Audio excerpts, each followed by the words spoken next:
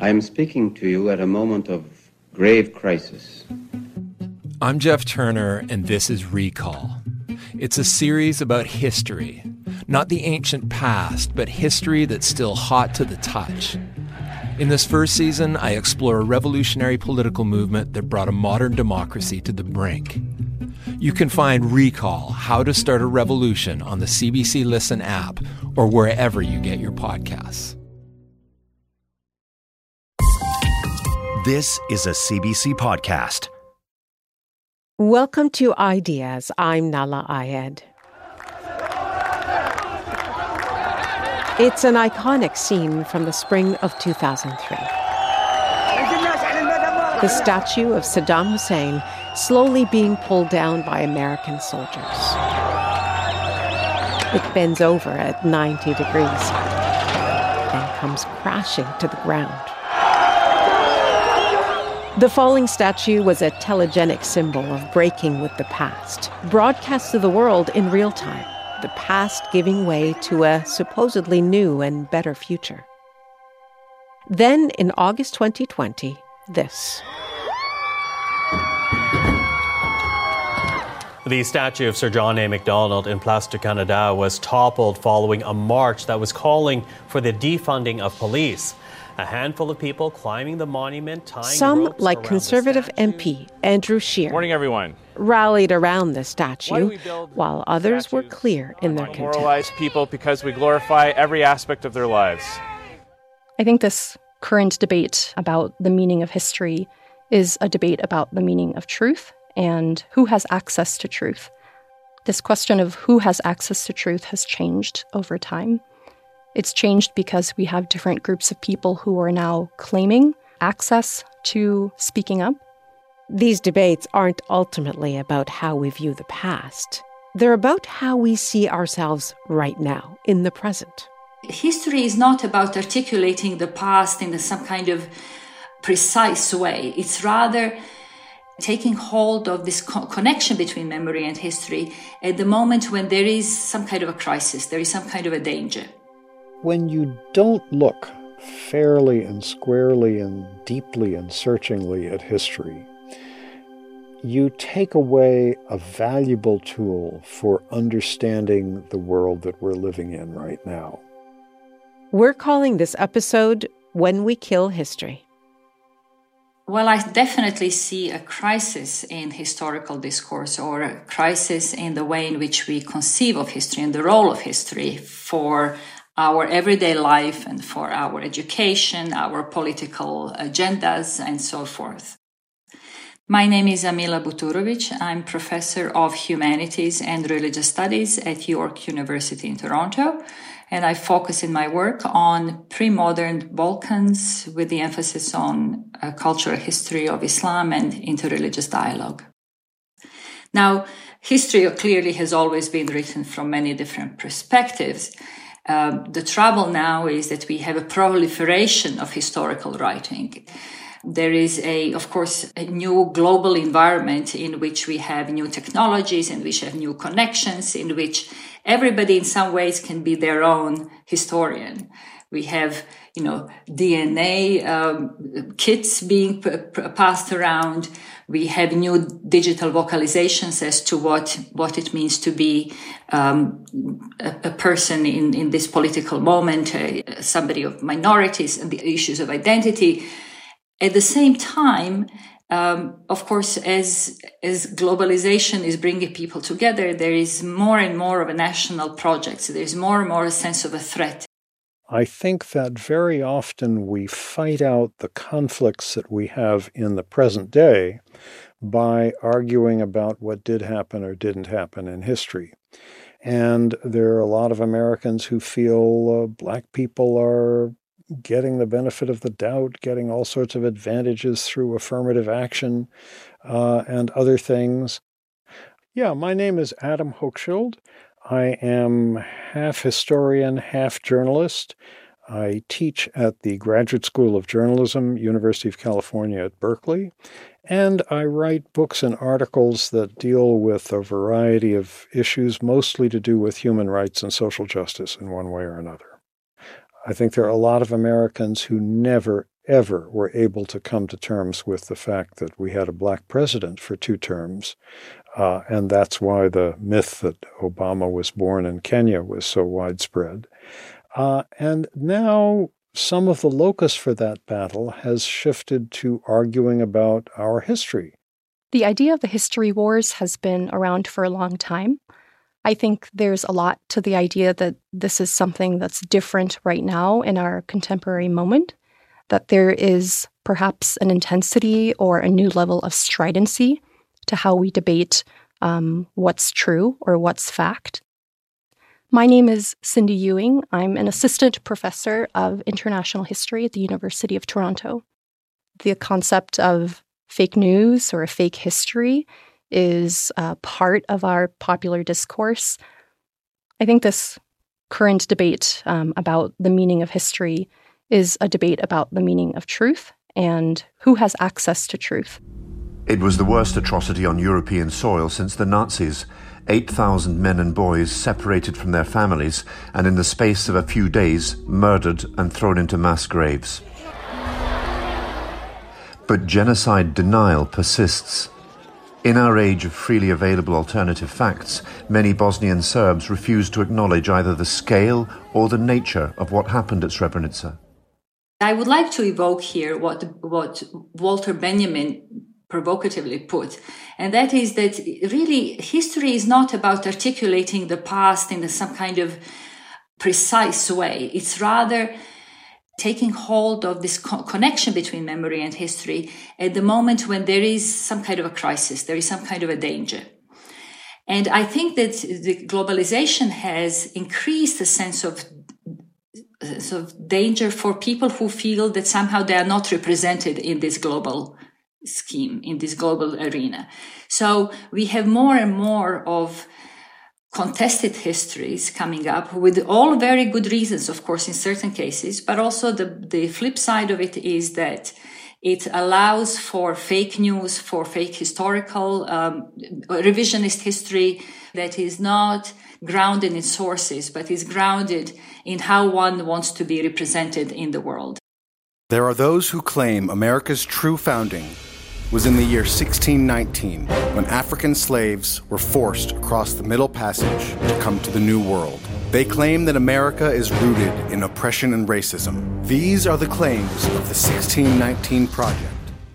The right has generally taken up the cudgels, saying that Americans should feel proud of their past. There's nothing to be ashamed of, or at least very little to be ashamed of. And if there once was, it was something like slavery, which was ended more than a century and a half ago. Time to forget about that. The left points out all sorts of lingering inequalities that are very much a legacy of that era. And I think all of these things have been exacerbated in the United States by the fact that income inequality and wealth inequality has steepened dramatically in recent years. It's just about the most extreme that it's ever been. This question of who has access to truth has changed over time. It's changed because we have different groups of people who are now claiming access to speaking up. It's also changed because we have groups that are increasingly fearful of a different form of public debate. The history wars is a reflection of a deeper divide in society that's produced out of both fear of what may come out of recovery of a certain kind of past, but it's also out of fear of what may come in the future as a result of a different historical narrative. There's this tension between pride and shame when we think about history. The omission of inconvenient facts or the spread of disinformation or fake news. These are, I think, reflections of deeper currents in society, of beliefs about what those facts reveal about who we are. And as a historian, I do see an increasing challenge in having simple conversation about history and what constitutes our common past. It started some decades ago with kind of rejection of this kind of objectivist history writing, and more bringing in sources that were not considered canonical once upon a time, that were put away, where lots of people who actually were making history were not represented in those history writing. But at the same time, we have at the popular level, this competition to be up at the top, to be up there and seize this kind of history, seize the memory, and present oneself as the most important. It's at some level, it's a very healthy sort of situation, because more people are able to articulate what they feel has been ignored in history writings, particularly in nationalist histories. But at the same time, we really have a crisis of history, because history has suddenly become a discipline that has been shunned. I mean, every now and then we hear that even some governments saying history is no longer going to be the obligatory topic in school, that it is no longer going to be such a, because after all, we can all learn history from Google. We can just sit on and find answers to our historical questions on Wikipedia or wherever. But we have then the kind of self-confidence to articulate, but there is no basis to articulate the history that is analytically, contextually, thickly done. So rather than going back into kind of analytical, thick history writing, it is all about specific events, specific people, specific moments, which provide certain moral guideline in a world in which we are supposedly contaminated by too many different universalist sort of messages of, shared ideas as to what the society should be and what we as individuals should be. I think that in this contemporary moment, we're at a juncture in which there is a lot of skepticism over expertise and who constitutes an expert and therefore an authority on any topic, especially history. So historians and the profession of history has certainly come under fire in North America, but throughout the world as well, in terms of what kind of bias historians do or don't have when they write their historical narratives. So the question of authority and its related topic of expertise, I think, reflect part of the populist rise of anti-elitism and a resistance to listening to traditional elites or establishment figures. This is something that's very palpable in the United States, but in other countries as well. And I think that's partly tied to the rise of global populism as a reaction to a sense of distrust and skepticism towards elites. That includes the media, it includes academics, and increasingly it's a war over history and the problem of historians. So just to offer an example, how historians engage the public through public history. This can be over the media or through different communication forms, podcasts, radio, television. But historians also participate in a marketplace of ideas by producing works of history that are aimed at the public. And I think there's increasingly less interest in reading those kinds of works because of a fear that those works don't tell the whole story. And it's becoming increasingly difficult for many historians to find ways of reaching the public. The Lost Cause is one of the most notoriously effective efforts to rewrite history, and it was done by the losing side. So how did it become so deeply rooted in Southern memory? Blame the United Daughters of the Confederacy. Because I like to write about history, I always look for the continuities rather than the differences. And we went through many earlier rounds of the history wars. In fact, I've just been doing some research on one that broke out about 130 years ago. Now, this was starting in the 1890s and lasting for about 30 years after that. There were a number of organizations centered in the South, in the United States, that became very active in honoring the cause of the Confederacy. The American South, the Confederate States, they lost the Civil War in 1865. The Union Army won victory. And then over the next 50 years or so, the South won the Civil War by suppressing rights for black people, make it impossible for blacks to vote almost anywhere in the South, making sure that they were shunted into very second-rate education and health care and all sorts of other things. And then they went to war over history. And starting in the 1890s was when a couple of very active organizations, the United Confederate Veterans and the United Daughters of the Confederacy, started building all those monuments all over the American South, some of which have come to an ignominious end in the last couple of years. But they also saw to it that school history books were rewritten, at least those in the southern states. Rewritten to say that the American Civil War had not been about slavery, but rather about states' rights, rewritten to honor the great heroic Confederate soldiers and statesmen and so forth, the same people they were putting up monuments to. And I think just as today's history wars are underlain by an economic tension, there was an economic tension at that time, which was the rise of the populist movement. Which was based on heavily indebted small farmers who, to the horror of the Southern elite, at times made common cause white farmers and black farmers.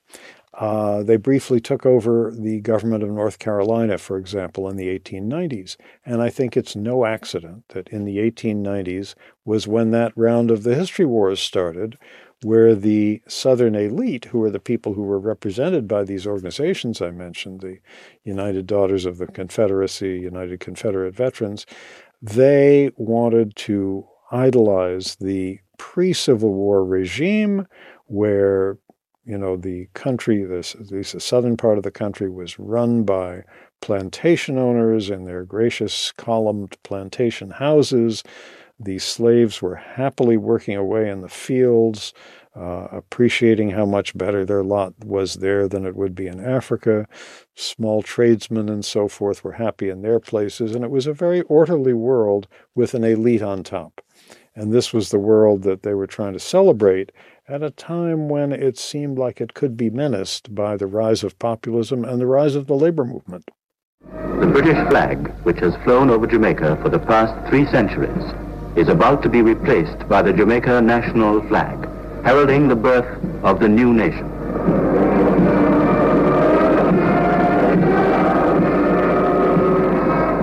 The lights go out.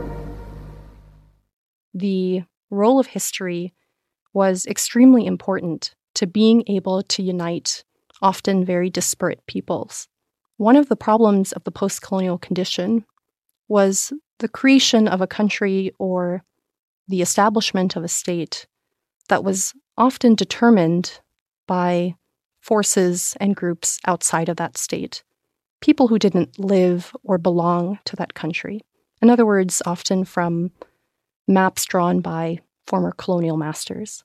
And so one of the major tensions in thinking about independence in the post-colonial world or independence in the former colonial world is the result of having a country or a state that doesn't really match the histories of the people who live there.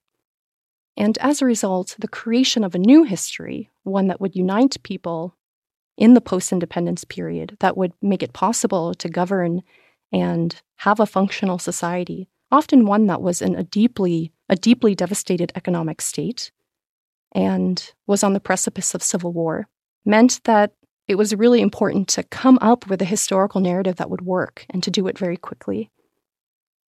And as a result, many of our first leaders of post-colonial nation states of the post-colonial world, many of whom are revered as the fathers of their countries or participated in the freedom struggles of their nations to achieve independence from colonial rule, themselves participated in erasing history, in sanitizing history that would be palatable to now this new national audience. So it's a very exclusionary way of looking at history.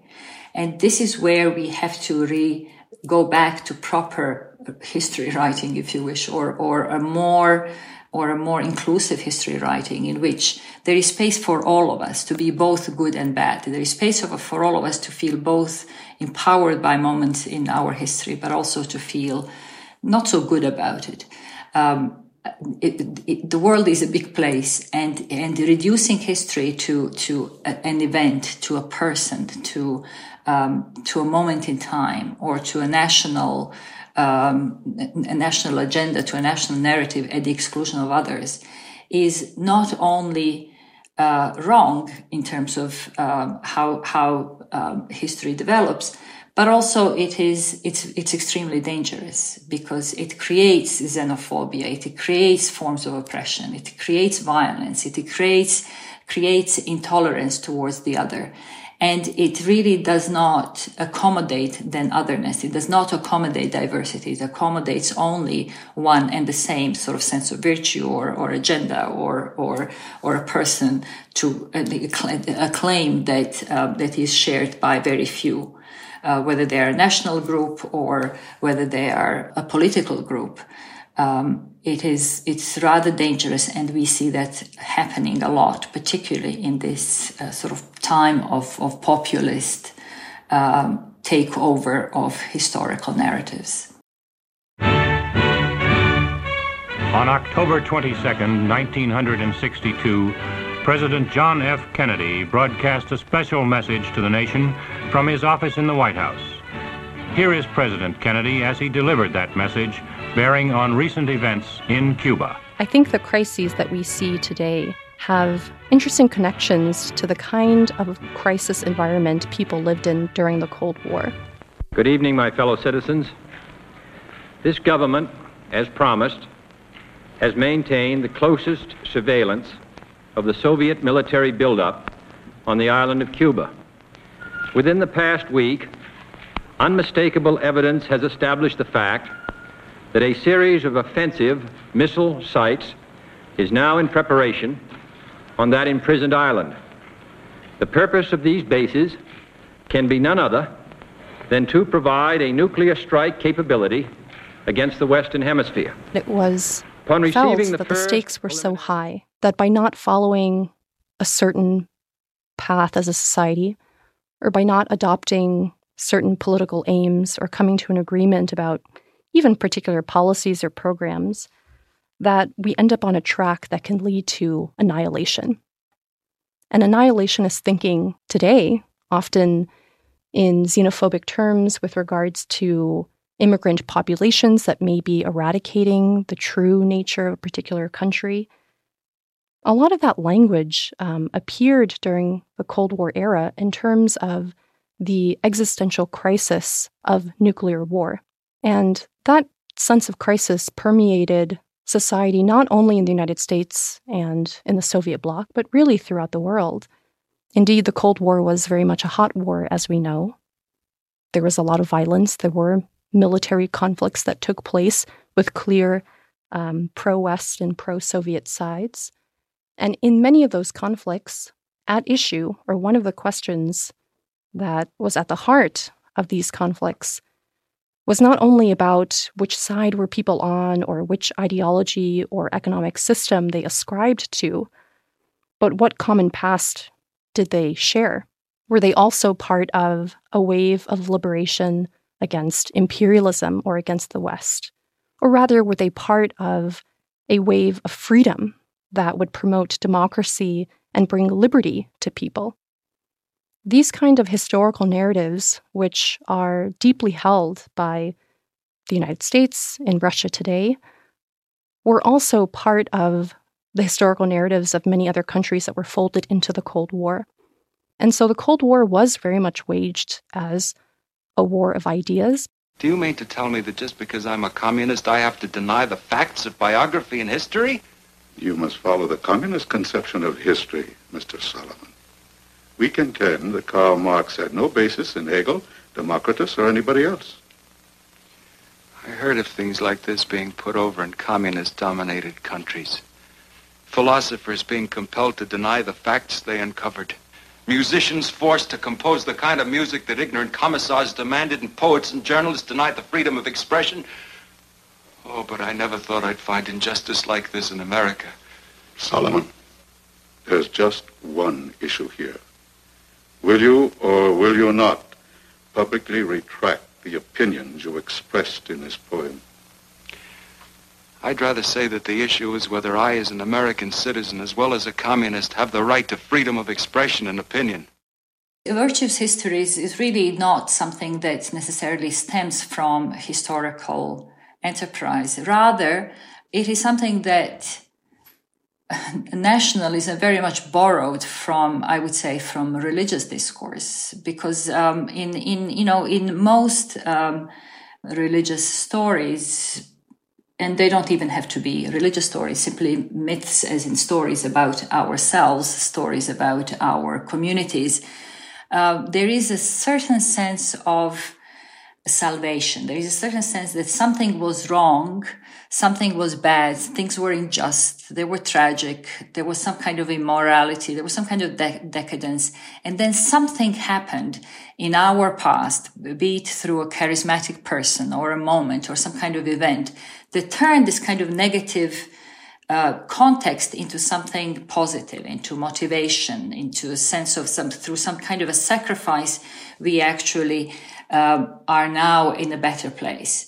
And nationalist discourse very much tries to seize this kind of narrative from where something negative turned into a positive, and this positive impetus, this positive motivation is what keeps the national cohesion, what gives us a sense of purpose. National identity is a really complex and slippery concept. One's national identity can be something that's made by the state.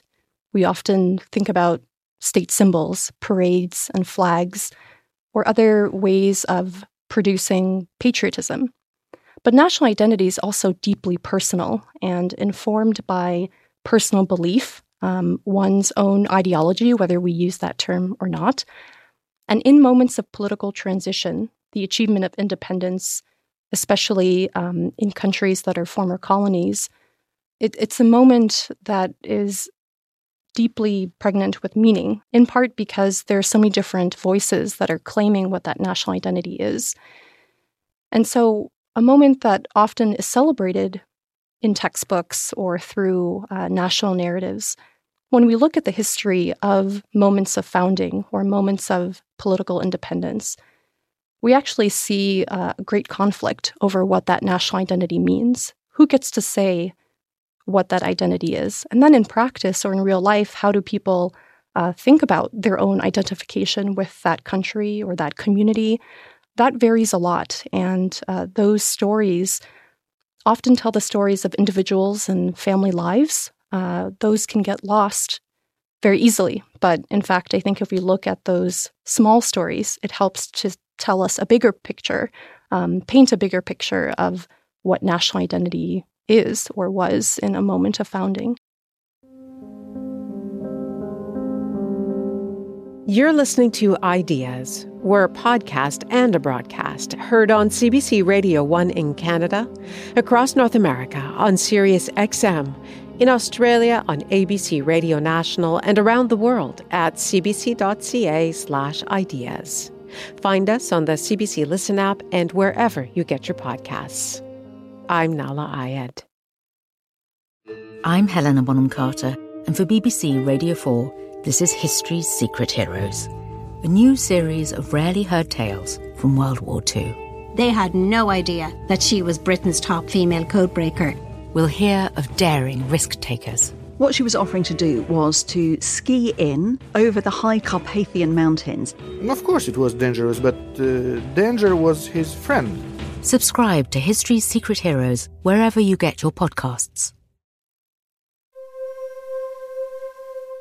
I think if we look at those small stories, it helps to tell us a bigger picture, paint a bigger picture of what national identity is or was in a moment of founding. Cindy Ewing's insight about storytelling and national identities is precisely the impetus behind the 1619 Project. The 1619 Project was something started by the New York Times. Nicole Hannah-Jones, who was a writer for the New York Times Sunday magazine, had the idea, and it was first in the form of a series of articles. And basically, it is a retelling of American history with slavery as a very central feature, slavery and its ongoing legacy. And it takes its title, 1619, from the year that the first slave ship arrived in what's now the United States, Jamestown, Virginia. And it's significant because that's the year before the Pilgrims arrived in Massachusetts, 1620, which is, an event that is often celebrated as sort of the birthplace of American democracy, even though there were white settlers in Virginia for 13 years before then.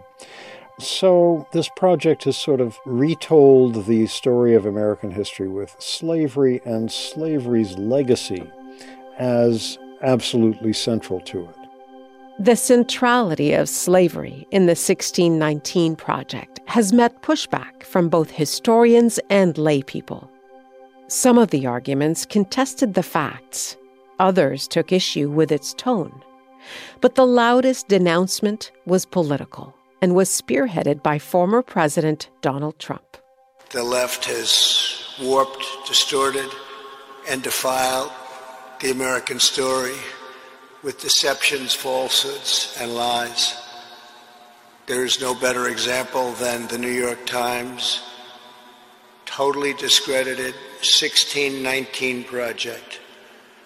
This project rewrites American history to teach our children that we were founded on the principle of oppression, not freedom. He, of course, seized on this as something to object against, and he immediately appointed a 1776 commission, celebrating 1776, the Declaration of Independence, in lieu of celebrating 1619. This was just in the last couple of months of his presidency, so the 1776 commission didn't get very far, and it was immediately dissolved by President Biden when he took over.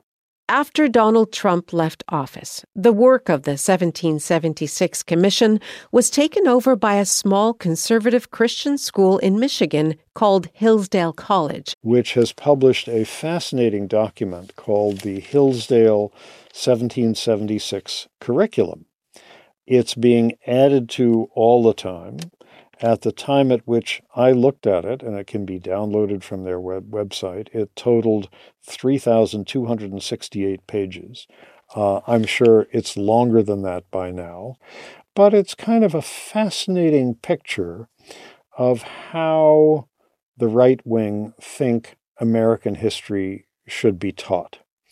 And it sort of retells American history in terms of all of the things that we Americans should be proud of.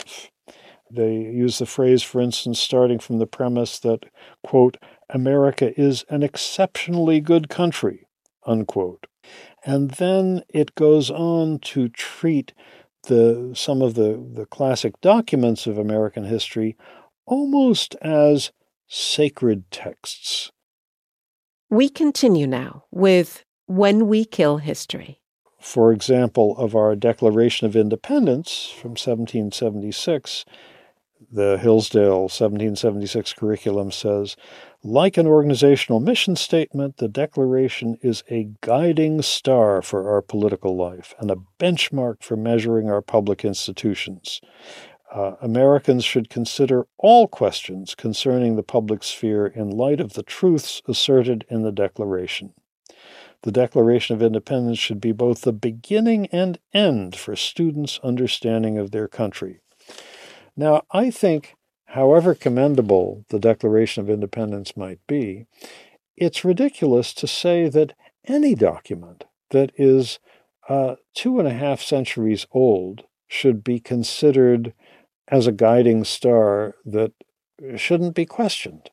I mean, if there's anything that causes human beings to make progress, I think, it's the fact that we do and should keep questioning the assumptions that we've operated with for many years. And the same thing goes for the American Constitution, which, of course, legitimated slavery until it was amended many decades later. The idea of a founding document or the history of a founding moment, a moment of independence being sacred, to me that means that it's fundamentally inviolable, that this is not open to contestation and certainly not open to being rewritten through the inclusion of inconvenient facts or the inclusion of alternative voices or perspectives. I think the preservation of a particular narrative of history, especially in these moments of myth-making, moments of founding, are part of the imperative of state governments, but also all kinds of groups too, whether they're elite groups or various social and political groups that make up society. It's imperative to them to maintain a certain narrative of history. It helps inform who they are, but it also is a way to justify certain political agendas. And so when we look at the history of these founding moments, or look at foundational documents, it tells us a lot about what society thought at the time and what society thinks today about what is permissible and not permissible, what's inviolable and not. And so what I'm gesturing at is that the political is also cultural, and these political ideals that are often enshrined in founding documents that indicate the structure of government, that help frame how society will function under a particular government, they're also about the values that society holds dear and states explicitly are values that represent its vision for the future. And so that future is our present today. And so the kinds of political and cultural debates that can be so rife with conflict and intense emotion today are informed by these foundational ideals. I think that the rise of nationalism, that nationalism was in some ways a replacement for religion. It was meant to be a secular framing of, a sense of belonging, of a sense of community, of legitimizing certain stories and symbols as being something that you belong to, something to which you would give your life and take away others if need be. With the difference that in modern times we know this is primarily about political agendas. It's not about individual salvation. It's about, the state, and it's about state formation and the way in which the discourse of the state has certain programs and certain agendas that must thrive. It must keep this myth of threat alive, of a myth of difference alive, because it is usually about us and them. So unlike religions, particularly world religions, that in fact are open to, in terms of their membership, nations tend to be much more closed in. It's a kind of extended family which draws in your emotions. It's a very kind of ascriptive sense of belonging. It's the same bloodline, it's the same culture, it's the same food, it's the same language. And those are all now, they're coming back now. We call them very often culture wars. But in fact, they really have that. You can see the genealogy in the way in which national myths are formed, and before that, in which how religious myths are formed. So I would say that religious language has never left us in that regard. Just it has been sometimes left a little bit more in the shadows of politics. Pakistan acclaims the transfer of British power as Mr. Jinnah, Governor-General of the New Dominion, arrives at the Constituent Assembly in Karachi. Guests of honour in the Muslim capital were Lord and Lady Mountbatten, carrying out one of their last viceregal duties before the partition of India took effect. In my own work, I look at the constitutions of many post-colonial countries, including India and Pakistan. And we can't take for granted just how contested the making of those documents were, because coming to an agreement about how to set down these foundational ideals, the system of government, the permissiveness of the state in relation to the various rights and entitlements given to its citizens, who is and is not a citizen, who receives recognition in society. Those all inform how communities relate to one another. And they can also very easily erase entire communities. I study a period of history in which these myth-making moments are happening in rapid succession to one another, and often in the wake of profoundly violent experiences, in the wake of centuries of violence as well. And so the kind of collective memory that's formed at that time deeply informs just what is part of the political or what is possible in society today. As somebody who spends a lot of time writing history, I value facts. I think facts are terribly important. And of course, when people tell history from different points of view, they make choices usually not about facts to deny, but what facts to put in or leave out in the telling. Just to take one example, the Hillsdale 1776 curriculum doesn't deny that slavery existed in the United States, nor does it deny that slavery was a brutal and cruel institution. It says so directly. But in all of those thousands of pages, it never talks about some of the things that accompanied slavery, such as the sale within the United States of hundreds of thousands of slaves from one part of the country to another, from Virginia to the Deep South, which routinely shattered families. It doesn't talk about the widespread rape that was a part of slavery in the United States, as it has been in many other countries as well. You know, in instances of historical erasure or the removal of entire populations from a society in the effort to tell a particular story about our present or about our future, what eventually comes out is how much that is a deterioration of historical truth. So, from my optimistic point of view, I think these kind of debates are constructive because it demonstrates an engagement by society to want to establish or come to an agreement about what the historical past was.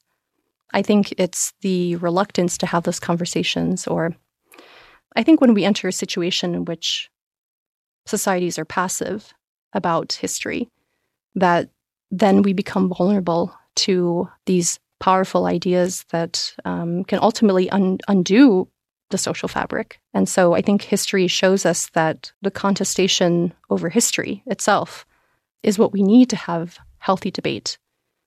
Now, in our current moment, part of the urgency is just how polarized that is, and I would say also undermined by disinformation and by distrust of valid sources.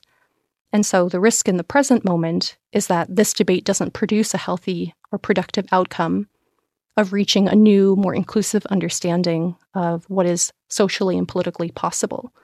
But instead, it encloses us into ever-widening, ever-divided camps. And so, I think we're at this moment in which it could lead to a kind of fracturing or fragmentation that would be permanent. In history, this has taken the form of things like global conflict, war, ethnic cleansing, genocide, and other, we call them crimes against humanity because they undo and they directly challenge the integrity of the concept of humanity. So, not to be extreme about it. So, but I think that there's a risk in the present moment of this kind of polarization, this kind of distrust over sources and authority that will be permanent, that can't be repaired through engaged debate. When truth or when historical facts themselves are the subject of such great debate and politically motivated schemes, then I think it isn't as easy or possible to reconcile, to come to a place of greater reconciliation in society. The great Islamic sociologist of the 14th century, Ibn Khaldun, spoke about, the ups and downs, the kind of history and counter-history as recorded in the 18th century in Europe. That you have these moments in which somebody is, at some point in time on the top, telling their story, and then somehow there is a cycle of history. But these cycles of history are inevitable, and this is something that we know by learning history, by studying history. And how do we try not to have ups and downs, but rather have more simultaneity? Because simultaneity is the inevitable reality of every history. Many histories are happening at any given point in time, just as many people are sharing the same space. Somebody's sacred calendar is just a regular calendar to somebody else. So these kinds of multiplicities exist, and they were supposed to be the sort of the positive development of the democratized historiographical enterprise. But alas, they have gone hand in hand with these new biases, with these new worries that have been then given a kind of political push as into sort of xenophobic and violent forms. So I would say that it's not that nationalist histories are no longer the way in which we should look at the past. That these kinds of shifts in the politics of history and the politics of memory also go hand in hand with our enrichment and our understanding that history doesn't have to be this epic kind of enterprise in which everything is glorious. That actually history is made by ordinary people who really don't have time thinking about how they are making history, but rather they simply live it. So when we actually just include those perspectives, we get a much more layered story of the past, a much more, in a way, alive, living history rather than simply a linear narrative, which tends to expunge too many people and too many voices. I think when you don't look fairly and squarely and deeply and searchingly at history, you take away a valuable tool for understanding the world that we're living in right now. Because you can't understand this world that we're living in with its tremendous inequalities between countries, within countries, without understanding all of the things that led to that. You can't understand the immense differences in wealth in the United States between white and black people, for example, unless you understand what slavery was and its legacy and how that has gotten passed down through the generations. So I think if you turn away from history, you turn away from an enormously valuable tool for understanding the world. I think that killing history is really a very dangerous and extremely troublesome scenario. We already have, of course, ways in which history has been murdered by those who deny the Holocaust, by those who deny, going to the moon, by those who deny that certain things that, have been recorded in multiple ways have ever happened. I think what particularly worries me, along with that process, is that we have the rise of artificial intelligence that in some ways is a wonderful development, of course, in many disciplines. But when it comes to history, it threatens us with taking over the way in which we understand history. It sort of synthesizes history by seeking the sources that are available on the net and that are available in this kind of global virtual space. And then it mixes them with the voices that, in fact, have been articulated through careful historical research. So we'll have a situation in which AI will write history for us. So I think history will not be killed, but it might be appropriated in ways that will truly threaten the way in which we live and we live with others. I go back to the seizing hold of memory. Who is going to be the agency of and the agent of writing about the past? In what way they are going to be writing about it? What they will consider to be shared memory, collective memory?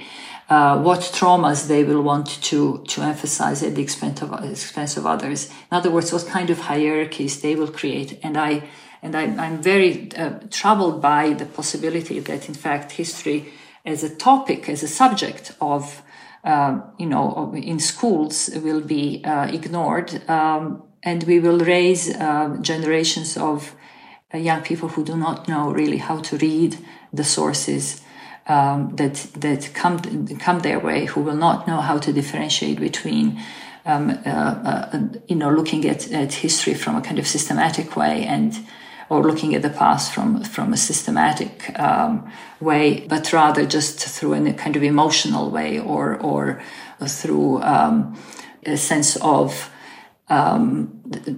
sentiment with or connection with something that might be circumstantial or that might be situational.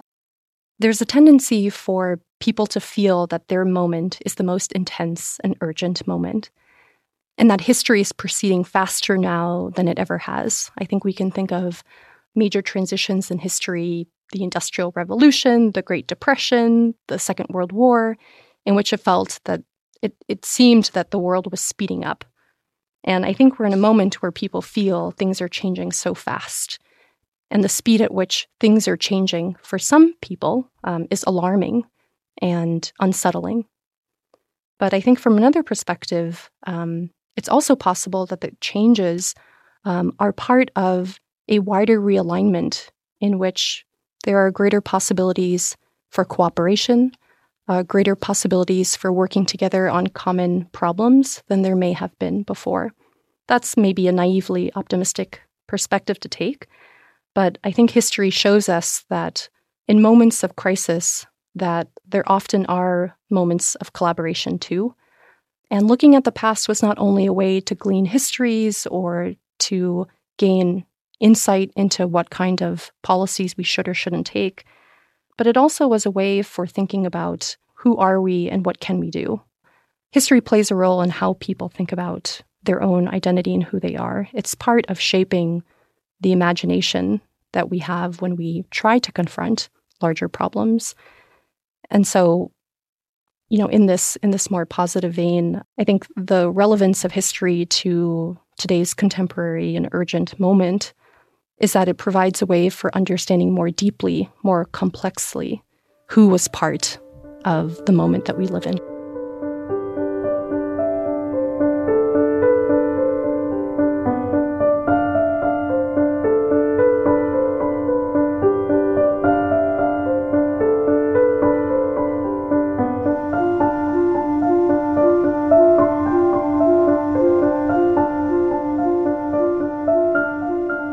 You've been listening to When We Kill History. This episode was produced by Naheed Mustafa. Thank you to Adam Hochschild, historian and journalist at the Graduate School of Journalism, University of California at Berkeley. Cindy Ewing, assistant professor of international history at the University of Toronto. And Amila Buturovic, professor of humanities and religious studies at York University. Our web producer is Lisa Ayuso. Technical production, Danielle Duval. The senior producer is Nikola Luksic. Greg Kelly is the executive producer of Ideas, and I'm Nala Ayed.